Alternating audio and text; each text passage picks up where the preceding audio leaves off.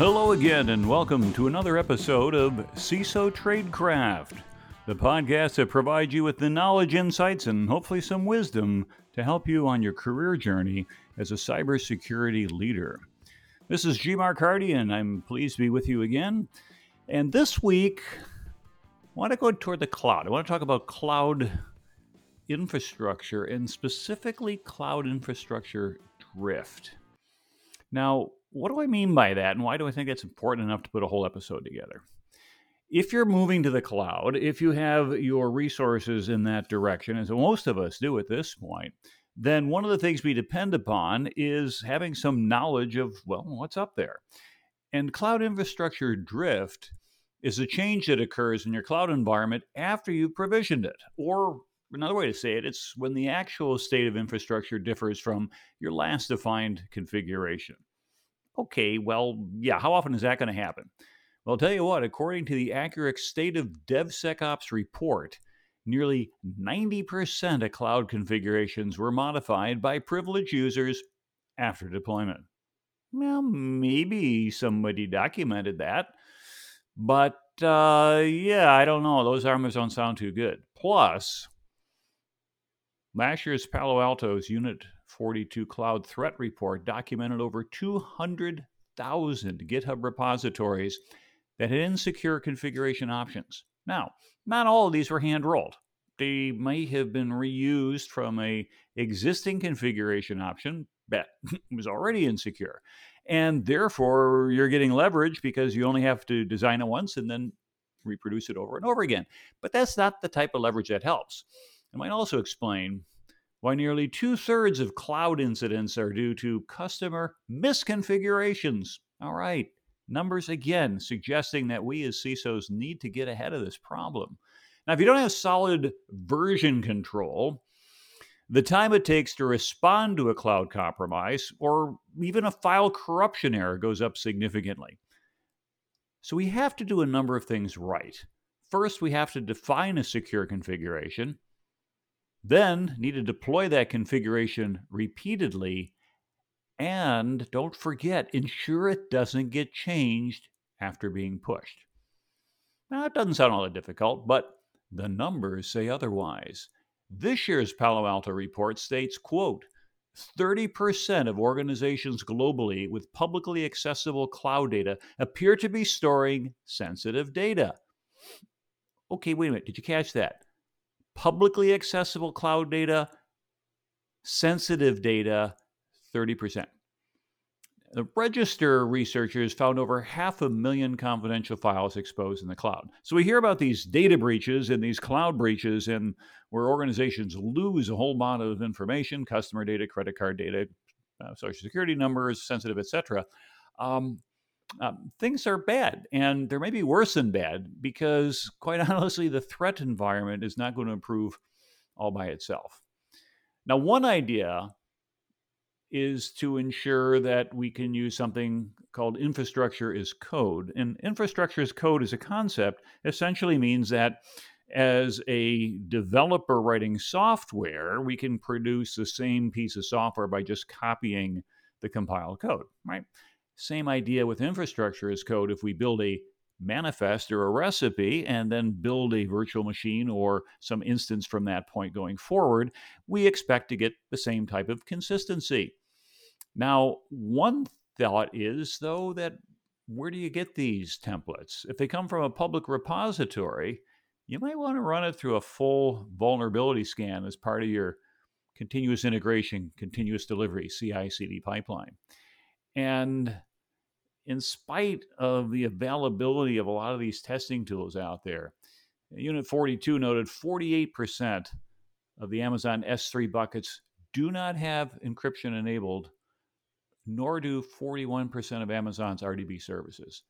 And then to make matters worse, over half of them don't even have logging enabled. Whatever it is we're doing it wrong. So what do we do as CISOs to make it right? If you look at all the modern day principles for DevOps, it's about making everything into infrastructure as code and then automating it. This is a good thing. We can create automated pipelines, deploy instances, deploy containers, deploy whatever we're going to deploy out there in a consistent manner. And we can perform security checks prior to moving code to production to identify code that isn't patched or isn't well configured. And that's a little bit like the security line at the airport.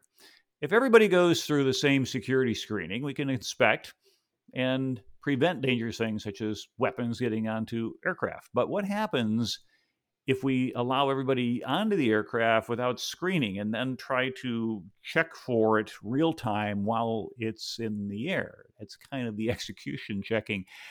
You can see that could collapse as a sound strategy when you had every opportunity to check things on the way in. If we think of AWS, Amazon Web Services, we can see how we can end up in a similar state. Developers there can get access to the AWS command line interface, the CLI, or the console, a GUI version. And they could also use deployment tools like Jenkins or Travis to release software.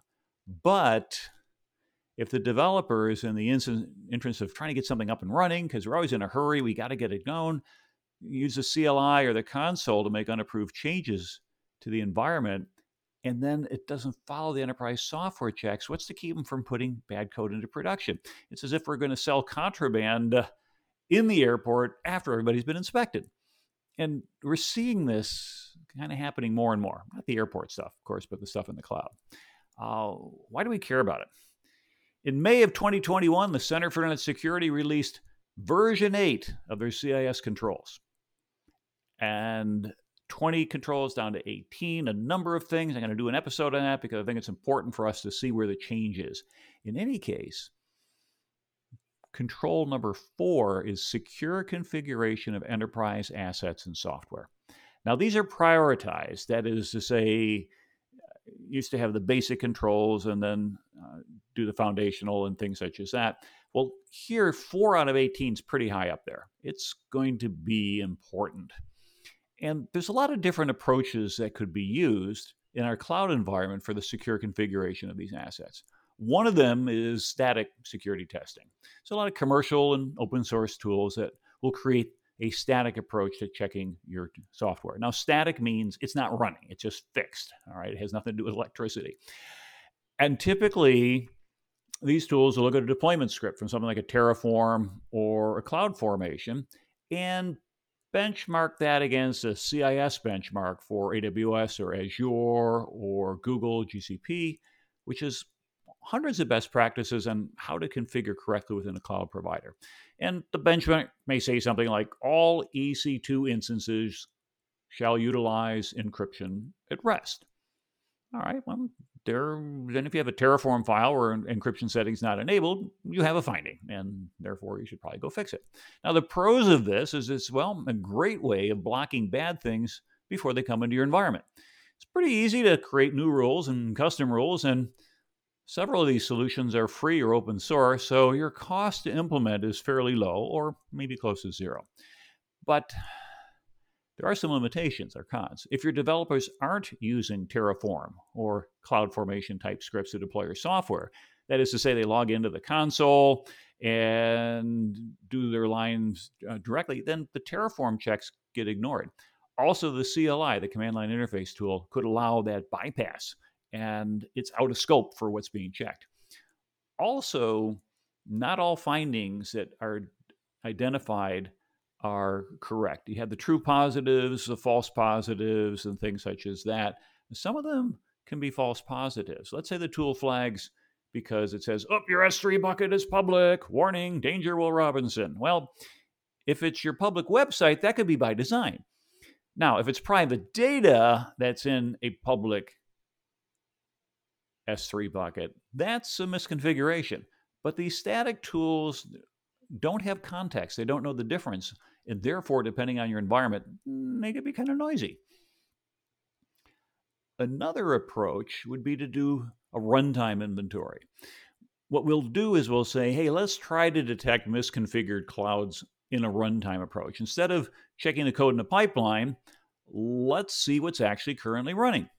And there's tools out there as well that allow us to do things such as that. Some tools Lift Cartography will use a graph database, the Neo4j, Network Exploration and Optimization for Java, in case you ever wonder what it stood for, to map out your cloud infrastructure. It allows you to perform database queries on your cloud environment. For example, show me everything that's public facing. Show me anything that isn't encrypted. Show me if I have anything which isn't being logged. That's great and it's useful. But of course, remember, it's already out there running, which means you're spotting issues that are probably already in production. Another tool out there, Dual Labs Cloud Mapper, provides an audit of your cloud environment. It shows you what things you have in each category, as well as a network diagram. Pretty helpful, but if you get hundreds or even thousands of applications in your cloud environment, it's going to get very complex. Another tool, CloudSploit, checks the running infrastructure against the CIS benchmarks and looks for misconfigurations. Now, the pros of doing a runtime inventory approach are what? Shows current risk as compared to the Terraform, which may or may not be what's in the environment. Remember, the first thing, the static look says, hey, it looks like our pipeline's fine, but the problem is you don't know what actually made it to production. Here they're saying, well, we already know what's made it to production. And so that's great. And but on the downside, though, it's a visualization tool, meaning that it's going to catch potential misconfigurations, but now the people running the tools need to understand enough about the environment to know how to fix this and how to make it run correctly and how to improve the errors and correct those. And again, when you're doing a runtime check on a production environment, it's only a single snapshot in time. It doesn't tell you what's going to be there 5 or 10 or 20 minutes later.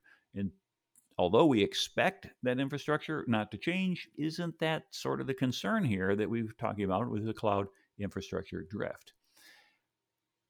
If you process credit cards, I'm sure you've heard of the PCI DSS, the Payment Card Industry Data Security Standard, and it specifies 12 different security compliance requirements. A couple of them are germane here. Number 6, develop and maintain secure systems and applications. Okay. And then number 11, regularly test security systems and processes. And for example, a detective control that you could potentially use is change detection mechanisms, looking for modifications to critical files. Often could be the operating system if we're talking about OSs, but could also be key applications. Now, in prior versions of PCI DSS, that was limited to the use of File Integrity Management, or FIM. And commercial tools such as Tripwire was a file integrity management tool for servers, endpoints, and things like that. But in this particular case, an alert is going to go through your incident response process. And then that's going to then determine whether or not we're dealing with an incident. And now we're over an entirely different part of our IT security function. Essentially, we're looking for what's in our cloud. And here we're going to say, oops, we found something. It looks like it's changed. Send off an alert. Let's go and initiate this whole IR process to determine, is it nefarious? Did somebody evil change it? Or was it just one of your developers in a hurry making a quick change at the CLI? I used to work as a developer, and anybody who's done this job knows that the one thing you hate doing more than anything else is, well, documentation. It takes a lot of time, and it's not really moving the code forward. And quite honestly, when you're looking at the code, it's obvious what it's doing. And yet, months later, you come back and try to look at something, and if the documentation's not there, you or somebody else are going to have a devil of a time trying to figure it out, what's happening. And I remember one time years ago, I inherited a code base. I was doing a qualitative risk assessment tool, and the prior programmer had moved on. I got a job there to take over. And I remember he had one subroutine. And by the way, this guy wrote spaghetti code. It was the most unbelievable code. I mean, it ran, but I just could not figure out what was going on. And so I remember I was rewriting it using structured programming language and all the good techniques you're supposed to do that they teach you. But I got to one routine that I just could not figure out. It was sort of the core mathematical engine there. And I remember putting a comment in there that a couple of years later, when my buddy took over, he said, I read your comment. And I said, what was it? I forgot what I wrote. You said, this is an inoperable brain tumor. Well, if you're writing your code to be inoperable brain tumors, where it's only in the mind of the person who wrote it at the time of writing it, good luck maintaining it. And really, what we care about for cloud infrastructure is maintaining this going forward. And if you can't control what goes into your environment, then you really don't have much of a chance of defending it. In the cloud environment, what we're going to be looking at going forward is more and more of our functionality getting away from servers and the like. Some organizations have pretty much pushed everything out where you don't have anything anymore that outsiders are going to come into.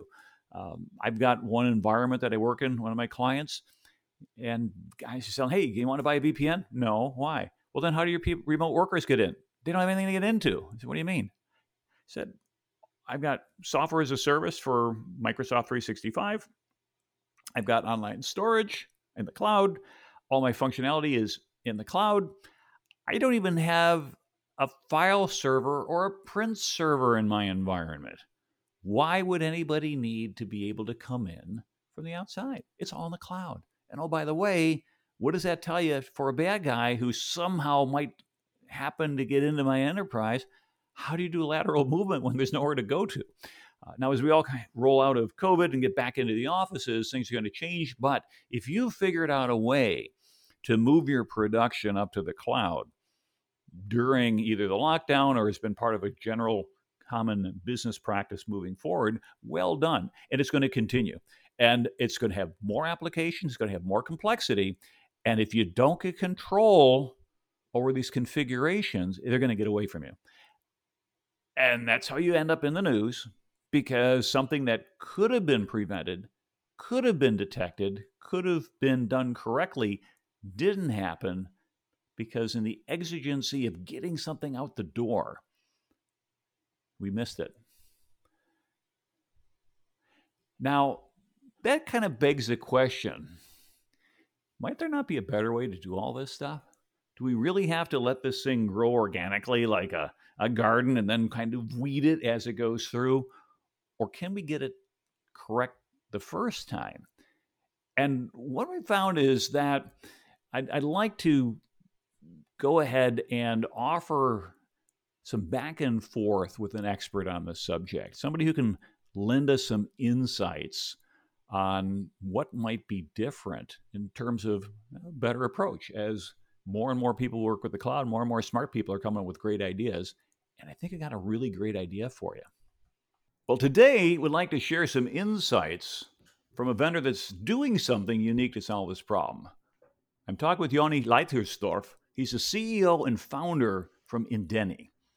And Yoni, can you tell us a little bit about Indeni and your solution, CloudRail? I mean, how'd you come up with the idea, and what were the biggest things you saw that needed to change to secure cloud infrastructure? Sure, happy to. So, in addition to being the CEO of Indeni, I also have the pleasure of being the CISO of Indeni. My background is pretty deep in security, going back a couple decades.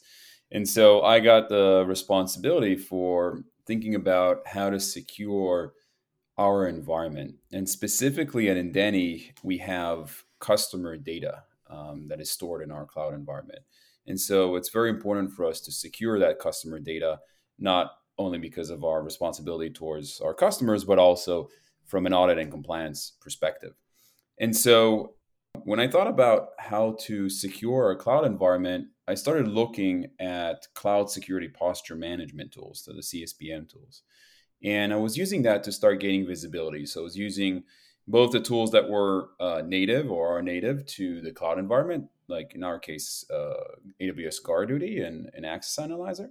But also I was using third-party tools made by other vendors.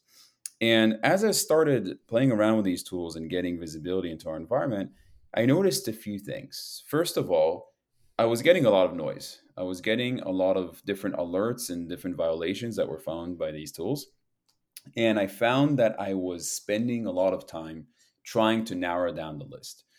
These tools were catching a lot of things that were not real security issues. And so every issue that they were flagging, I needed to actually go and dig deep and investigate and see whether it's a problem or not. And after a lot of painstaking work, I noticed that I could reduce the number of issues by about 90% to just a handful of issues that I actually cared about. And I was really happy about that. And I felt, okay, great. There's a handful of issues here. I know what needs to be done. Let's go ahead and do it. And so I opened Jira tickets for our developers and said, okay, here are security issues, and we need to solve these issues one by one. Let's go through them one by one and solve the problems. And I opened the Jira tickets. I was happy with myself and said, okay, this is going to be done. And soon all of these issues will be gone. But then I noticed that these tickets were taking a long time to solve. You open a ticket and days and sometimes weeks later, they're not yet done. And I was wondering why this was happening. And I realized that at the end of the day, there's a prioritization issue and a cost issue with each of these tickets. So, first of all, from a prioritization perspective, security is always a high level priority, but in businesses, there's always a higher priority, and the higher priority is progressing the business. So, building the features that the users need, making sure that you're supporting them, fixing bugs, et cetera, et cetera. So, you're very focused on delivering the service that your customers need. And so, those types of issues tend to get a higher priority than security issues when you think about it from a software development, and engineering perspective. So that was one issue with why these tickets were not moving forward. The second issue was that fixing each and every one of these tickets, completing these tickets, was actually very costly and time intensive. So if you think about something as simple as wanting to change a setting on a database in the cloud, you think, okay, it's just a field, So if I want to turn on some kind of feature on AWS RDS, then it's just a matter of turning on that feature, changing the field, and everything's good to go. But in many of these features, what you learn is that to make that change, to make that update, you need to rebuild the database.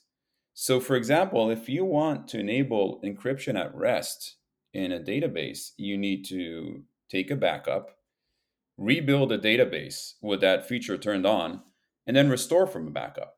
So, fixing something as simple as a flag can take hours, if not days, and actually include a maintenance window and an outage and a lot of frustration. And so, we are having two problems with resolving these Jira tickets: the priority and the amount of time that it was taking. And as I looked at it, I said, okay, this is crazy. You can never really solve problems this way, because if you keep finding issues in production using cloud security posture management tools and concepts, nobody's ever going to fix them. These things are going to kind of die on the vine, and the security issues are going to remain. So it doesn't make sense to keep going on this way. And so, as I was digging into this, and together with the team, it wasn't just me, of course, we started looking at what are other ways for identifying and resolving security issues. And as we were going through that, we saw that there's a new opportunity in the market. And that opportunity is what a lot of people call shift left. But basically, the idea of finding cloud security issues much earlier in the process. So instead of finding a cloud security issue once your cloud environment is in production, your application is in production and running, there is a possibility of finding cloud security issues much, much, much earlier in the development stage. And the way that works is that today, instead of just building cloud environments using point and click in the cloud environments console or portal, people are starting to shift to something called infrastructure as code. Infrastructure as code is a way to describe your cloud environment using code. And there are a lot of languages for doing that today. You've got Terraform, you've got CloudFormation, Pulumi, AWS CDK, et cetera, et cetera. So there are different ways to describe your infrastructure today in code. But the idea is that you're describing the infrastructure in a set of files, And then a tool goes and uses those files to build the environment that you want. So, for example, you can use Terraform to describe the network that you want, the compute resources, the storage, everything else. You can describe all of that in infrastructure as code. And that's really cool for building cloud environments and makes cloud environment building a much better process, a much more controlled process. But one of the huge advantages of it is that it now allows us to actually do cloud security analysis on the code. So we can actually look at Terraform or CloudFormation and see what is going to be built, and then actually do the security analysis on that code and identify problems. And what this does is it reduces the amount of time and effort required to solve any cloud security issue by at least a factor of 10, if not more. So if we go back to the example I gave earlier about changing an RDS database and turning on encryption at rest there, if you're doing it in infrastructure as code, all you need to do is change one line. You change one Wow. line, you Yeah. push the code, and that's it. So really what it sounds like is the main advantage here is instead of trying to work on systems in production, at which point they've got to do all this backup and redo and everything else and redo, you're actually going to take a look at the infrastructure as code templates and focus our effort there, which to me seems a little bit unique in the space. We are shifting left, and that makes good sense. But how does this help lower the cyber risks for companies when they're doing this? That's a great question. So, if you find cloud security issues and you don't solve them, then you're not really reducing your risk. And that's what's happening a lot today if people are looking at the production side. By looking for issues when things are still being developed on the shift left side within DevOps pipelines, then you're actually solving issues. And as a result, you can drastically reduce your risk. And I would even be as bold to say that 5 years from now, I anticipate over 90% of cloud security issues that get resolved, they will be resolved within the pipeline. They will be resolved on the left side and not in production, because that's just what makes sense. Nothing else makes sense. No other alternative. And so we're going to see much more secure cloud environments in over the next few years, but that is going to be because organizations will adopt shift left and will actually solve cloud security issues in development before they get to production. Got that. So it sounds like a good cost savings in terms of a lot of saved work, a lot of saved kind of rework and things such as that. Mhm. Is that the biggest gain from the perspective of cost? Is there something a little bit better than that in terms of assurances or the like for people who use this approach? Yeah, so in addition to actually having a much more secure cloud environment, it also does one more organizational thing that is really interesting to observe. So we over the past few decades, we've seen the software developer side of the house at odds with the security side. So the way it worked was the software developers were developing their application, trying to run as fast as they could, and then security comes at the end of it and puts the brakes and says, you got to stop. We need to do a security review, and we found 17 different issues, and now you need to go and fix every one of them. And so software developers didn't really like security people, and security people thought that software developers were reckless. And from an organizational perspective, that's not a good place to be in. And so the interesting thing about shifting left and moving security checks into the development process is that developers become more security conscious and they start respecting the work of security and what needs to be done there a lot more. And then the security side of the house, they begin understanding development a lot more and understand the metrics that developers use, the processes that developers use, the need for developers to be fast and push often. And so, beyond the cost and the massive cloud security value that this brings, it brings organizational value and people get closer together. And as a result, not only are they happier, but they can do much better things for the organization. Applications can come out more secure, they can come out faster, they can the teams will collaborate more, and the results are going to be better. And so there's an organizational value here too. Yeah, so it sounds like it's a kind of a real win in the DevSecOps world where we're Mhm. injecting that security in there. But more than that, It's not just kind of paying lip service to say, hey, let's just go ahead and shift everything left. What we're actually doing is generating some real improvements that take place throughout the entire cycle, where, as you had said, developers start thinking a little bit differently, security folks think a little bit differently, and hopefully they think they are on the same team. Yeah. Yeah, which is really kind of a real accomplishment in some cultures. But once you get there, and it's awesome. Yeah. Now, if someone want to implement this, he said, hey, I love this idea, I want to make this happen.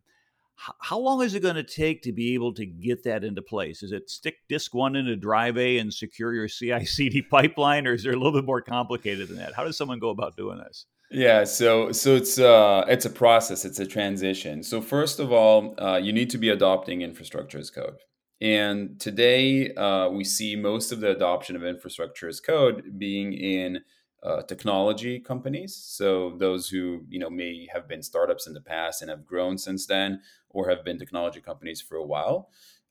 And also, we see the adoption of infrastructure as code in companies that have been around for decades, but have decided to invest a lot into technology. So, the adoption of infrastructure as code is still nascent, but is going to cross the chasm and become commonplace in the next few years. But it is important to first adopt infrastructure as code. Once you've adopted that and you've built your CI and CD processes around infrastructure as code, then you're ready to do shift left, to do real shift left. You can't do it before that. And once you're at that point, then you have a bunch of different tools that you can choose from. So if you think about it, you have application code. And so there's a bunch of tools around securing application code. You've got infrastructure code, which is what we're kind of focused on in this conversation. And so there's a bunch of different tools for doing that. You also have containers, and you have other things that each of them have tools for doing security once you've built your CI/CD process around this. Here in the infrastructure as code space, the different security tools that have been around over the past year and a half or so were very new to the market. They were the first offerings for doing security and infrastructure as code, and we actually looked at them and we actually started using them. But we found that they were a bit naive. So since there was nothing before them, then they could just go forward and start with something very basic from a security analysis perspective. So, for example, they would look at your code and say, look at a specific resource and look at the specific fields of that resource. And if a specific field is not set the way that they want, then they would alert you about it and stop your pipeline. And the problem with this is that if you start stopping the pipeline too often for too many issues because of noise or whatever analysis that you're doing, developers will get very frustrated. So we all know about the story of the boy who cried wolf, and at some point the village no longer wanted to help the boy.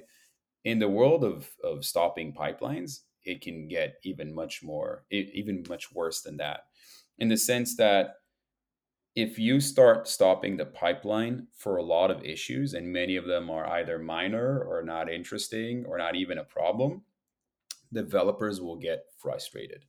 And the reason is that developers, they're focused on moving forward, always moving forward. They get a ticket, they want to get it done, commit the code, complete the pull request, push it through, and then move on to the next one. That is how they think about the world. And so if you keep stopping them in their tracks and telling them, oh, hold on, your code is not okay, you need to fix this, you need to fix that, they will get very frustrated. And at some point, they will try to get the tool out of the pipeline. So they'll go back and say, you know what, this whole idea of shifting left was very nice, but it's driving us crazy. And therefore, we want the tool out of our pipeline because it's making our lives very difficult.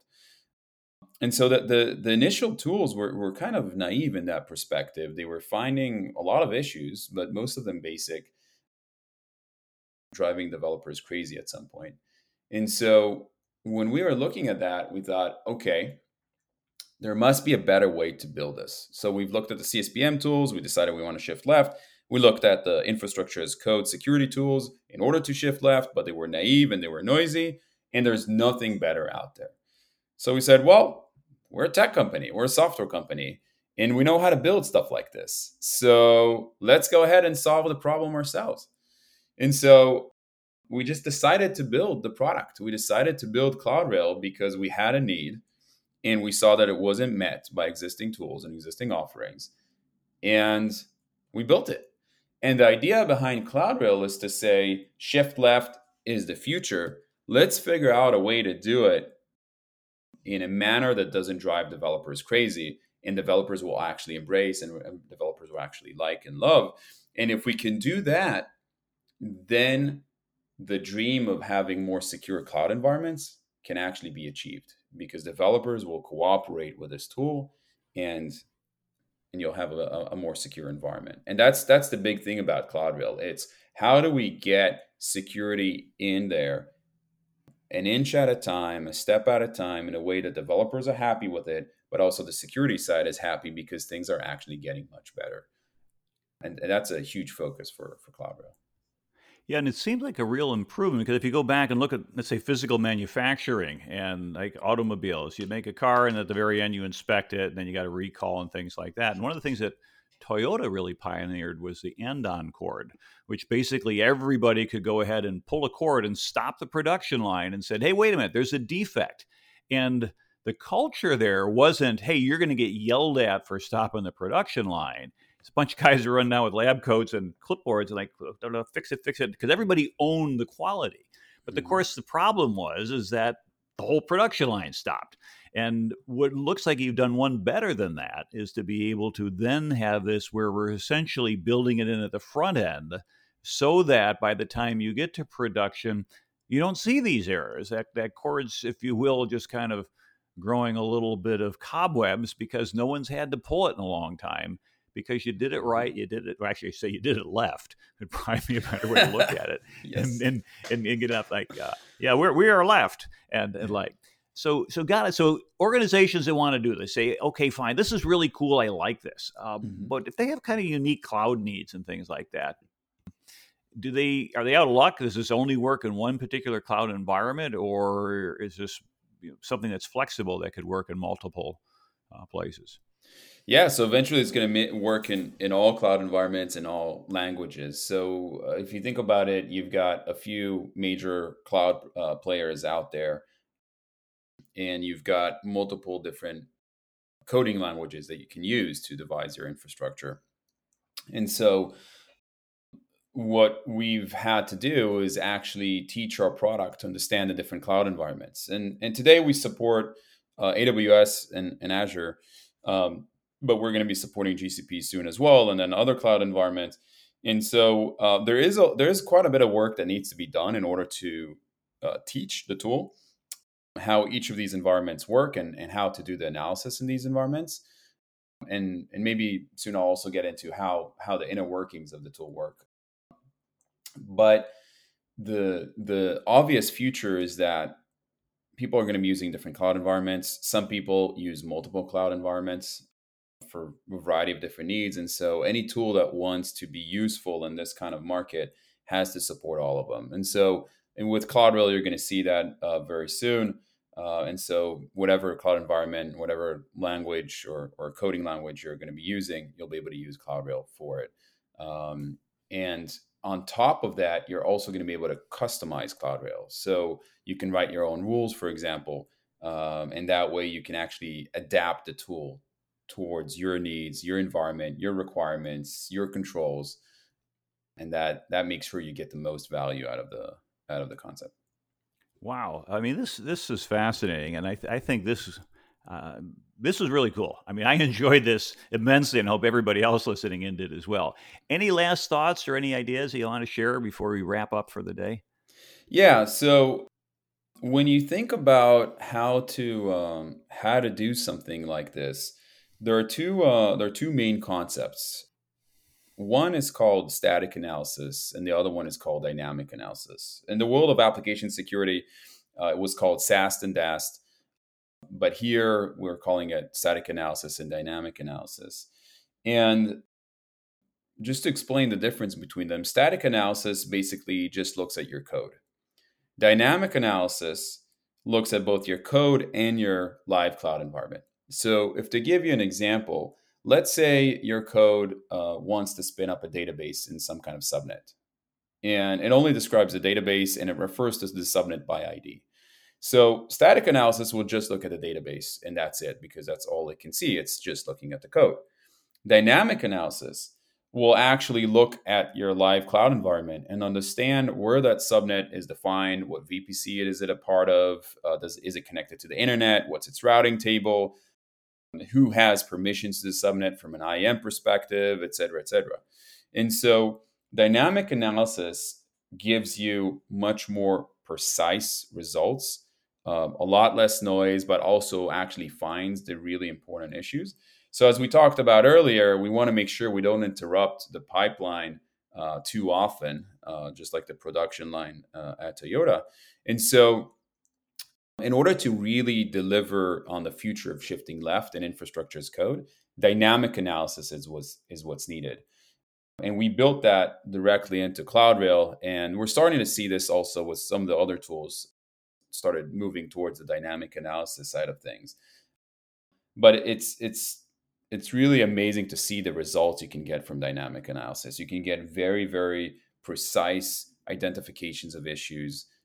You can get very precise remediation steps, etc. And that way you're only fixing the things that matter. You're only spending your time on the things that matter. And that's a huge thing for organizations. So I think as people think about shifting left and as they're looking at different technologies for doing that, you'd want to look at those technologies closely and see, do these technologies have a strong understanding of the environment? Are they taking multiple different data points instead of just looking at the code? And if they are, then it's the resulting value to you is going to be far, far greater than just doing static analysis. So that's maybe a kind of a last point for people to think about. Well, sounds good. Hey, Yoni, thank you so very, very much. I mean, I got to love the fact that you're both the CEO and the CISO. And that gives hope to a lot of listeners say, yeah, but you want to be the CEO, start your own business. As any entrepreneur will tell you, that's probably one of the scariest things to do. It's, I've started a couple, and of course, you've done this and been successful. And as everybody says, you got like a 90% chance of failure. Well, you know what? If you don't try, you got a 100% chance of failure. Yep. So at least take a swing at the plate and keep going. So best of luck and best wishes for you for building this really cool capability that I think folks are going to find incredibly valuable. So thank you for being on the call here from Indeni, and we're looking forward to seeing great things from you and your business. So wrapping it up here, G. Mark Hardy here for CISO Tradecraft. Hey, thank you everybody for tuning in. And remember, you can follow us on LinkedIn or share your connections with others. Let everybody know where you're getting all these great ideas for your career. Until next time, stay safe out there.